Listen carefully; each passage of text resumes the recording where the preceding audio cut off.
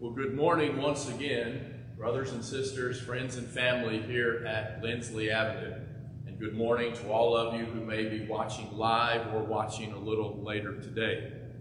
It's a sad state of affairs when there are more people that watch remotely over time than who all can gather together. I think the views are up toward 100 or over 100 most weeks.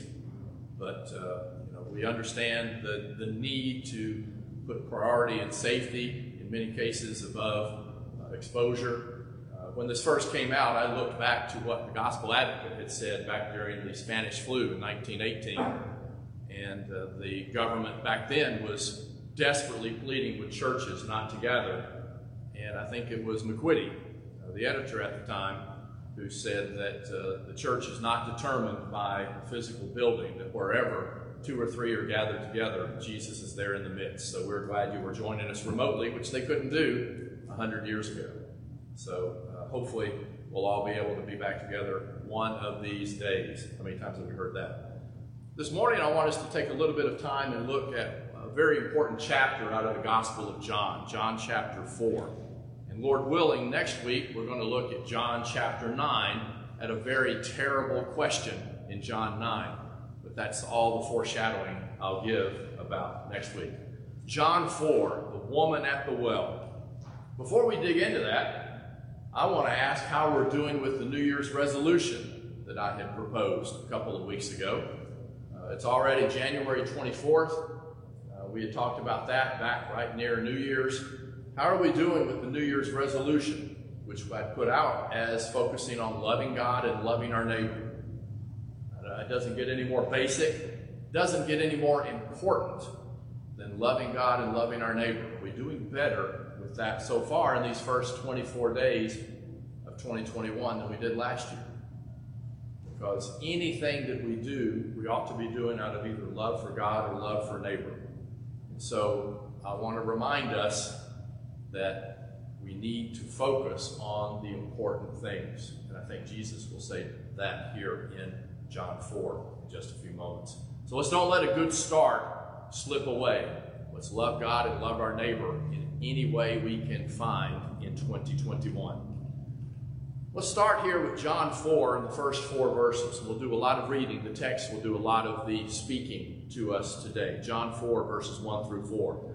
Therefore, when the Lord knew that the Pharisees had heard that Jesus made and baptized more disciples than John, though Jesus himself did not baptize but his disciples, parenthetical remark by John writing years later, he, Jesus, left Judea and departed again to Galilee. But he needed to go through Samaria. So he came to a city of Samaria, which is called Sychar, near the plot of ground that Jacob gave to his son Joseph. Now Jacob's well was there. And Jesus, therefore, being wearied from his journey, sat thus by the well, and it was about the 6th hour, about noon. It's about noon, so Jesus sits by a well to rest. He's fully divine and yet fully human too. The account of Jesus' life, Matthew, Mark, Luke, and John, include plenty of examples to show us that although Jesus is absolutely fully divine, he gets tired, he gets hungry, he gets thirsty. The reason that's so important is because, as we read in the book of Hebrews, we have a high priest who is completely, fully aware of all the challenges that we face. He's been tempted in every way as we have been, yet without sin. And it's that high priest Jesus that is our intermediary between ourselves and God. Fully divine and yet fully human. When you think about the actual route that Jesus is traveling, he's going from down in Judea up to Galilee here in the north. You can see it in the map. And there were 2 primary ways that the Jewish people took that route, took that traveling from one destination to the other. One way would be to go from down here toward the south, almost off the bottom of the map, down in Jerusalem, and they would go over to the River Jordan and go up the Jordan River Valley and then cut back over to Galilee. That avoided going through Samaria. They went around Samaria. Jesus is actually going all the way through, a straight shot. If you think about it, I like to compare this to the idea of going on the Appalachian Trail. I don't know if anyone's ever had the opportunity to hike on the Appalachian Trail. But for most of that, you're walking up on the top ridge line of the different hills or mountains, rather than going down in a valley and up. And so if you did that, this is the backbone of the land of Israel. The high point of the hills and mountains, such as they are in the land of Israel, is kind of on this path going up from Jerusalem to Galilee on a direct line. Jesus goes the direct line. Most people avoided going through Samaria. The reason for that is because there had been a 500-plus year feud between Jewish people and the people of Samaria. So what are the causes for this feud? I want to take just a moment and discuss that for a minute. There were 4 primary causes to this. First, the kingdom of Israel had split from Judah. When the kingdom split into the northern and southern end, there was a division into north and south. And Rehoboam did all he could to discourage people of the north to go down to Jerusalem to worship. Upon the Jews' return from captivity in Babylon, from the southern kingdom, when it is finally taken away into captivity, there had been a lot of people left behind. And people left behind had intermarried with the locals who had also been resettled there by the Assyrians some 150 years before. And in this intermarriage, which was not according to God's plan, they had diluted, if you will, the Jewish presence and had really in many ways forgotten whatever they had known about the Jewish worship. And so when they came back, they recognized we have a heritage with those of you that were taken off into captivity. We want to help rebuilding the walls of Jerusalem, rebuilding the temple. And Ezra and Nehemiah had said essentially, no, you have no part in this with us, which was a really tough thing to say, but furthered this separation, this division between the two. Around 170 to 165 BC, this is not recorded in the text of the Bible, but between the time of the Testaments, between Malachi and Ezra's time and the time of John the Baptist, there had been a period where the Jewish people in Judea were under great persecution from a man named Antiochus or Antiochus of Syria. In fact, he had been putting Jewish people to death who were observant of the law. If he found a newborn male child who had been circumcised, both the mother and the child were put to death. The child first hung around the neck of the mother, and then she was hung from a spike on the wall of Jerusalem. Pretty harsh. But Antiochus of Syria was not wanting any more of this Jewish religion. We will be one people. We will be unified, and that meant following the gods of the Greeks and later the Romans. Well, while the Jewish people who wanted to remain worshiping God and following the traditions of the fathers were trying to do that relatively in secret, some of the Samaritans living in the land began pointing out to the Syrians observant Jews. It's pretty easy to notice because if you didn't get out and do any work on the Sabbath, the odds were that you were probably an observant person. And so check into Billy Bob over there because I didn't see him at all yesterday on the Sabbath. I bet he is following the Jewish religion.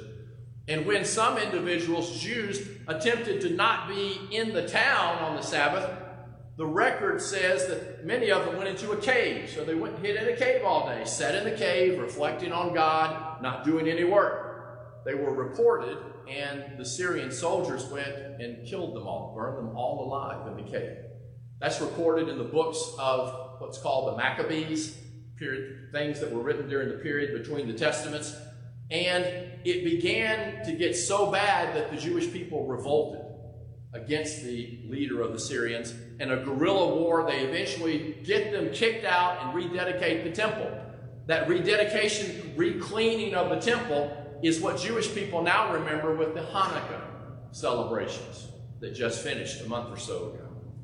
Well, when the Jewish people finally got back into power, it was payback time. And so when they were the people in positions of authority, they went up and destroyed the Samaritan temple, which happens to be located within visual distance of Sychar, the town that Jesus is now entering, up on Mount Gerizim. So they destroyed the Samaritan temple up on Sychar. And as I say, once they had thrown out the foreigners, they had destroyed that temple. So there had been a long 500-year feud. The destroying of the Samaritan temple had happened nearly 200 years before. So in some ways it's ancient history, but we all have long memories. And so in the time of Jesus, roughly 30 AD, 180, 200 years before, and even hundreds and hundreds of years before that, the Samaritans and the Jews had been in conflict, had been a feud between the two. Well, let's take a look now at what happens here. A woman of Samaria draws near to the well to draw water. Jesus said to her, "Give me a drink," starting in verse 7. For his disciples had gone away into the city to buy food. I want to stop right there for a moment. It would appear that Jesus' acceptance of people, regardless of their background, regardless of who they were, regardless of where they came from, had begun to wear off, as it were, or sink into his disciples.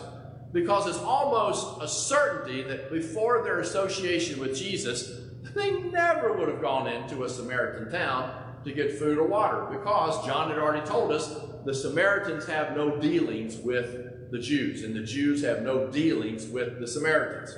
So it's beginning to rub off on them, because Jesus saw no boundaries. Jesus saw no feuds. He saw no divisions between people. The woman of Samaria said to Jesus, "How is it that you, being a Jew, ask a drink from me, a Samaritan woman?" And then John puts in this parenthetical statements, "For the Jews have no dealings with Samaritans." Well, the well is over 100 feet deep here at Sychar, 100 feet deep. If you want some water out of it, you've got to have something to get it out with. Right? And most of the time, they would travel and go around with a cup. I used to think of it as kind of a canteen kit. You would have something that could have water in it or your food. So there's something he could have drunk from, but he can't get the water out of the well. And he asked this woman for some water as she draws it up out of the well. Well, for one thing here, we'll leave this one alone today, but he's talking to a woman in public. Those who considered themselves orthodox, those who consider themselves really, really observant and dedicated to God's laws and God's ways of thinking, rarely talked to women in public. It was really forbidden in some ways, again, human laws, for rabbis to ever speak to a woman in public. The position of women in the first century was not good at all. Right? What's Jesus doing with that position of women in culture? He's ignoring it, because it doesn't matter what rules and regulations people had set up. He wants to speak to people. So we'll come back to women at some point in the future, but the focus here is on the Samaritan aspect of it. Jesus answered and said to her, remember the woman had asked, "How is it that you, being a Jew, ask me, a Samaritan woman, for some water?" Jesus answered and said to her, "If you knew the gift of God and who it is who says to you, 'Give me a drink,' you would have asked him, and he would have given you living water." The woman said to him, "Sir, you have nothing to draw with. You have nothing to draw with, and the well is deep. Where then do you get that living water? Are you greater than our father Jacob, who gave us this well and drank from it himself, as well as his sons and his livestock?" The conversation here follows the same pattern as other conversations in the Gospel of John, same as the pattern of the one with Nicodemus. A statement is made, it's misinterpreted, and then Jesus explains it. Nicodemus had been told, you must be born again, and he's scratching his head. As an older man, how am I ever going to... Do I need to go back inside my mother somehow and be born again? How's that possible? What Jesus said went right over their heads, because they took his statement exactly literally. When the disciples and when people misunderstand Jesus in the New Testament, if you do a study of this, they almost always misinterpret because they take something with the exact literal meaning. Give me living water, running water, living water, and you won't be thirsty again. Well, I need some of that water. You can imagine that if it were popular in the time, Jesus would have perhaps done a facepalm. Boy, these people, they never see what I'm saying, and so I need to tell them in a little more detail.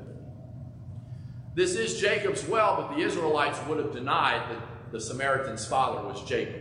The divisions ran deep. Remember the feud. They would have said, you're no descendant of Jacob. Don't go calling Jacob your father. Jesus ignores these kinds of meaningless distinctions. He doesn't look at these divisions, the feud. He doesn't care about the divisions and feuds. He focuses on things that really matter. So one important question I want to ask of all of us today: do we focus on things that matter or things that don't? What seems to get people riled up these days? Look at our country. Look at our churches. Churches can get riled up over whether the carpet really ought to be replaced or not. Churches can get riled up, especially out in the country a bit, over how the Lord's Supper is actually done. Whether there have been churches that have divided because a cover was put over the Lord's Supper, and whether that should have been taken off before or after the prayer. Talk about meaningless distinctions. Jesus could easily have been arguing with her, Jacob is really not your father, the Samaritans are not really worshiping God the way they should be. He could have argued about all this different stuff about the feud. He ignores it, because the important thing to him is what he's going to address next, and that's the woman herself. So take a look.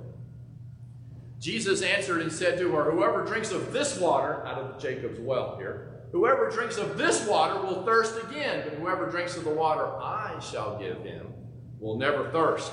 But the water that I give him will come in a fountain of water springing up into everlasting life. The woman said to him, Sir, give me that water so that I will not thirst, nor come here to draw. She's still focusing on physical, literal water. She doesn't get it yet. All she heard was, will never thirst. If somebody told you you'll never be hungry again, it'd be like, man, that's great. Won't have to cook anymore. Won't have to go pick up food someplace. You know, we do the same thing. I don't want to be harsh on this woman. We would do the same thing. We wouldn't assume somehow that there was a meaning beyond what Jesus had actually said. There's a danger there for us as well, that we will view things too literally and not see the real deeper spiritual meaning, which is really what's going to bring about change within our lives. Right? So Jesus shook her up and brought her life back into focus. There's been too much of this focus in her mind on this literal water over here. Jesus is about to verbally, in a way, smack her upside the head. What does he say to her? Jesus said to her, go call your husband and come here. Go call your husband. Go fetch your husband and come back. Go call your husband and come here. The woman answered and said, I have no husband. If we were watching this, if we had a drone or something, or we had a video camera watching this, I would have to think there had been a little hesitation between Jesus' question and her answer. If she answered immediately, very good for her, but I suspect this question jolted her a bit. And she answers, and Jesus says, you answered correctly. He begins by focusing this woman's attention not on her physical needs, but on her sinful state. You know, it's well and good to feed people. It's well and good to give people things to drink, to give them clothing so they won't be cold. I mean, the physical needs are important and sometimes urgent, but the ultimate importance is on the condition of the individual on the inside. So Jesus makes her focus on her inner situation and her relationship with God. Jesus said to her, you have well said, I have no husband, for you have had 5 husbands, and the one that you have now is not your husband, and that you spoke truly. Remember, no one can lie to God. Jesus is God sitting here at this well, and she could have tried to pull one over on him. Well, he's out of town. You can't lie to God. And what do so many of us spend so much of our time really trying to do, it seems to me? We put on a front. We hide the things we struggle with. We, in effect, lie to each other and try to lie to God. Because, I know the culture will say, how you doing? Fine. That's not what I'm talking about. It's when we really are struggling with something, the last thing we want to do in our culture is to admit it and ask for help. God knows every single thing that you did yesterday and everything that I did yesterday. He knows it already. The question is, will we be honest enough to admit our sinful condition and our struggles? This woman, Jesus says, you've answered this well. You have freely admitted you have no husband. And then he lays out and says, in fact, I do know everything about you. You've had 5 husbands, and the guy that you're living with now is not your husband. We need to speak the truth, and we need to live by the truth, because Jesus is the truth. The woman said to him, Sir, I perceive that you are a prophet. Our fathers worshipped in this mountain. By the way, this mountain is Mount Gerizim. It's where that Samaritan temple had been. And notice, she says, our fathers worshipped. She's got past tense right there. One of the reasons that's past tense is because 180 years before, the Jewish people had blown to pieces their temple up on that mountain. The feud's very, very evident. Where they're sitting, they could see one of the big results of this feud between Jews and Samaritans. Our fathers worshipped on this mountain, and you say that in Jerusalem is the place where one ought to worship. There's one of 2 possibilities here. One is that she may be desperately trying to change the subject. I've heard that for a long time. It's hard to know whether she's really trying to change the subject, but I mean, if he just pointed out that she had 5 husbands and she's got a 6th guy now, she may not really be wanting to talk about her situation, her moral situation, her sinful state. She may be trying to change the subject. I mean, who likes criticism even when it's deserved? Nobody. Another possibility, if we want to take the high road, it's also possible she has realized her sinful state, that the words cut to her, especially after Jesus stated that she had 5 husbands and was with another guy now, right? And she may, in fact, want to know what to do about it. Sacrifice is required to forgive sin in both Jewish and Samaritan circumstances back in this time. And the Jewish people properly held that Jerusalem is where those sacrifices needed to be made. So, they had changed where the worship should be occurring. Maybe she wants to know, how do I get back on track? You seem to be a prophet. You've just told me something no one should really be able to know that doesn't know me. Should I be trying to focus my future on Jerusalem or in this mountain where the Samaritan fathers had said we should worship? She may really want to know, how do I get things right? Such is the power of the word of Jesus. I'm going to assume, not that she wants to change the subject, that somebody's just told you you've been married to 5 men and are living with a 6th, and they don't know you already. Are you really going to be able to change the subject? Right? He's already displayed knowledge you shouldn't have. So I don't think changing the subject is going to work. Such is the power of the words of Jesus. Jesus said to her, picking up in verse 21, Woman, believe me, the hour is coming when you will neither on this mountain nor in Jerusalem worship the Father.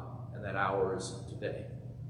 You worship what you do not know. We know what we worship, for salvation is of the Jews. He settles the question about whether it should have been Jerusalem or on the Mount Gerizim with that statement. But Jesus is less concerned with these specifics and technicalities because it's going to be changing. He says that the Jews know about salvation. Salvation is from the Jews. But he's not concerned with that because her sinful situation is of primary importance here. But the hour is coming and now is when true worshipers will worship the Father in spirit and truth. The Father is seeking such to worship him. God is a spirit, and those who worship him must worship him in spirit and in truth. Jesus tells this woman that the time of old ways and old rivalries is on the way out. It's going away. You could focus on it for a year, maybe 2, but it's going the way of the dodo bird, or the dinosaur. God can be sought anywhere at any time. He can be sought today. He can be sought today as well. Notice this statement too. God is spirit, and those who worship him must worship him in spirit and truth. Notice that since God is a spirit, God is not confined to things. It was so common for the pagans to think that God or the gods would be in some sort of idol, or that you approach the gods through an idol or some sort of object. Most people who had been educated in those days really didn't think the gods were real. I mean, they didn't think there was a big house up on Mount Olympus in the first century. Most of them had gotten beyond that. They'd become too sophisticated for the pagan ways. But even so, superstition and tradition lives on. God is not confined to things. He's also not confined to places. Mount Gerizim or Jerusalem, this building. God is not confined to places. Jerusalem would put a limit on the limitlessness of God. God can be approached anytime, anywhere, by anyone. Therefore, gifts to God must be gifts of the Spirit. You must give yourself. You have to give your heart. You have to give from the inside. God's not looking for jewels. He's not looking for some kind of physical gifts. The gift has to be a spiritual gift of giving ourselves. And so for that, I want to remind us of Psalm 51, 16 through 17. The psalmist here says, "For you do not desire sacrifice, or else I would give it. You do not delight in burnt offering. The sacrifices of God are a broken spirit, a broken and contrite heart. These, O God, you will not despise." The way to approach God today is by giving yourself and your heart to God, recognizing your sinful condition, just as Jesus is pointing out to this woman here at the well in John 4. The woman said to him, "I know that Messiah is coming, who is called Christ." The parentheses there for who is called Christ is John adding the description to clarify the Messiah. When he comes, he will tell us all things. The Samaritans actually looked for the Tahib. They looked for a Messiah, not the same one the Jewish people did. And the Tahib, by the way, was going to take vengeance on all the Jews. The Tahib, first thing the Tahib was going to do in the Samaritan point of view was go back and whoop up, if you will, on all the Jewish people that had destroyed the temple on Mount Gerizim. So this woman says, when Messiah, we know Messiah is coming, she's almost certainly thinking of the Tahib, the Samaritan Messiah. The woman, seemingly confused and doesn't know quite what to think about worshiping there in the mountain of Mount Gerizim or worshiping in Jerusalem, she says, well, all this stuff will really be answered when the Messiah comes. Jesus said to her, talk about stopping a conversation in its tracks, "I who speak to you am he." Forever and always, more than once right here, Jesus speaks truth. He is the Messiah, the one anointed by God, the one to save his people from their sins. And he's speaking to this Samaritan woman here at the well. At this point, his disciples came. They'd been into town to get some food, and they marveled. Look at this. They marveled he talked with a woman. They're not marveling he's talking to a Samaritan. Again, the status of women in New Testament times and what God does with that secondary status in the New Testament and through the gospel is worthy of study, because women are not in any way second-class citizens. And they marvel that he's talking with a woman, but no one said, "What are you doing?" Or "What do you seek? Why are you talking with her?" Nobody asked her that question. Apparently they had not tossed off all of their past prejudices. Hunger had driven them into the Samaritan city. They were enough aware that I shouldn't be drawing distinctions. They'd gone into this city, but they haven't lost the prejudice they have against women. Prejudice has been with humanity seemingly forever. In the first century, it wasn't based on skin color. It wasn't based on anything other than the same sort of stupidity that often comes to people. How do you solve prejudice? You realize that we are one people when we become a member of the family of God. Period. What thinking of ours does Jesus challenge? Jesus is challenging much of the disciples' thinking. He's challenged the woman's thinking. What thinking of ours does Jesus challenge? The woman then left her water pot, went into her way into the city, and came to the men. "Come see a man who told me all the things that I ever did. Can this be the Christ?" And they went out of the city and came to him. So she's telling people, you've got to come meet this man. He told me everything. He knew about all my 5 husbands. He knew about Billy, who's also been living with me, or whatever his name was. And say, come on out and see, could this be the Messiah? Could this be the one we've been looking for?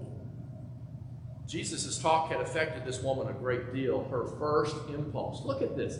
Her first impulse was to share her discovery. That ought to be our impulse. If we're truly focused on our New Year's resolution, we should be not only loving God and loving our neighbor, we should be talking about God to our neighbors, because that's the best way to love them. In the meantime, his disciples urged him and say, "Rabbi, eat." But he said to him, "I have food to eat of which you do not know." Therefore the disciples said to one another, "Has anybody brought him something to eat?" Notice again, they misinterpret because they take a statement he made literally. There's another study there. Another study right there. Again, they miss his point, so he makes it clear to them. Jesus said to them, "My food is to do the will of him who sent me and to finish his work. Do you not say there are still 4 months, and when then comes the harvest? Behold, I say to you, lift up your eyes and look at the fields. They are already white for harvest. And he who reaps receives wages and gathers fruit for eternal life, that both he who sows and he who reaps may rejoice together. For in this the saying is true, one sows and another reaps. I sent you to reap that for which you have not labored. Others have labored, and you have entered into their labors." His food was to do the will of the one who sent him. What's our food? What is it we seek? So many things that we would seek are not the right priority. We should be seeking God and the things that he wants to be present in our lives. And many of the Samaritans of that city believed in him because of the word of a woman who testified. The word of the woman who testified. "He told me all that I ever did." So when the Samaritans had come to him, they urged him to stay with them, and he stayed there 2 days. Many of them believed because of his own word. Notice, none of this would have happened if Jesus had not ignored concerns of the day, and if he had not spoken to this woman of Samaria at the well. We miss opportunities when we allow custom or prejudices today to stop us from at least saying, "God sure has made a great day today, hasn't he?" We need to have Jesus on our lips wherever we go. He continues to break barriers down. I've said before that whenever Jesus encountered a human barrier in society in his time, he kicked it over. We can't let barriers that are present today continue not only to separate us from each other, but to separate us from the task we have, which is to talk about Jesus to the world. And they said to the woman, "Now we believe, not because of what you said, for we ourselves have heard him, and we know that this is indeed the Christ, the Savior of the world." An amazing story. This is our last slide. It's an amazing story. The Son of God, tired, weary, and thirsty. Don't forget how it started. Tired, weary, and thirsty. The holiest of men listening with an understanding heart to a very sorry story. This woman's life was really messed up. And he listens with a heart of understanding. He doesn't actively condemn her, but he tells her the truth about her situation and wants her to know there's still hope for her, as there is for all of us. Jesus breaking down barriers of nationality and custom in so many ways, really and truly here, the beginning of the gospel for everyone. Because he's speaking to a woman, he's speaking to a Samaritan, and because of that, so many people hear and learn that he is in fact the Christ. Can it begin for you today? If you are already a member of God's family and your life is not showing love for God, love for neighbor, there's good news for you, and that is you can change that life and get back on track today. Whether you're here in the auditorium or if you're listening at home, reach out to us. There are people who would be happy to pray with you so that you can be forgiven and get back on track. It's only the 24th day of 2021. You have today to begin showing your love for God and love for neighbor. If you're not yet a member of God's family, if you're watching this and you're not yet a member of God's family, these individuals heard about Jesus and understood that he was the Christ, the Savior of the world. He's your Savior too. If they understood their sinful condition, you've got to understand that all of us are sinners. It's only when we bring our lives to God, when we decide to repent, to change our lives from wrong to right, to focus on living for God instead of living for ourselves, and are immersed in the waters of baptism, that we can show dying to self and being raised to walk in newness of life. We all have that choice every day. Who will you live for today? Who will I live for today? Will I live for myself, or will I live for God? The choice is always yours, and the choice is yours right now as we stand.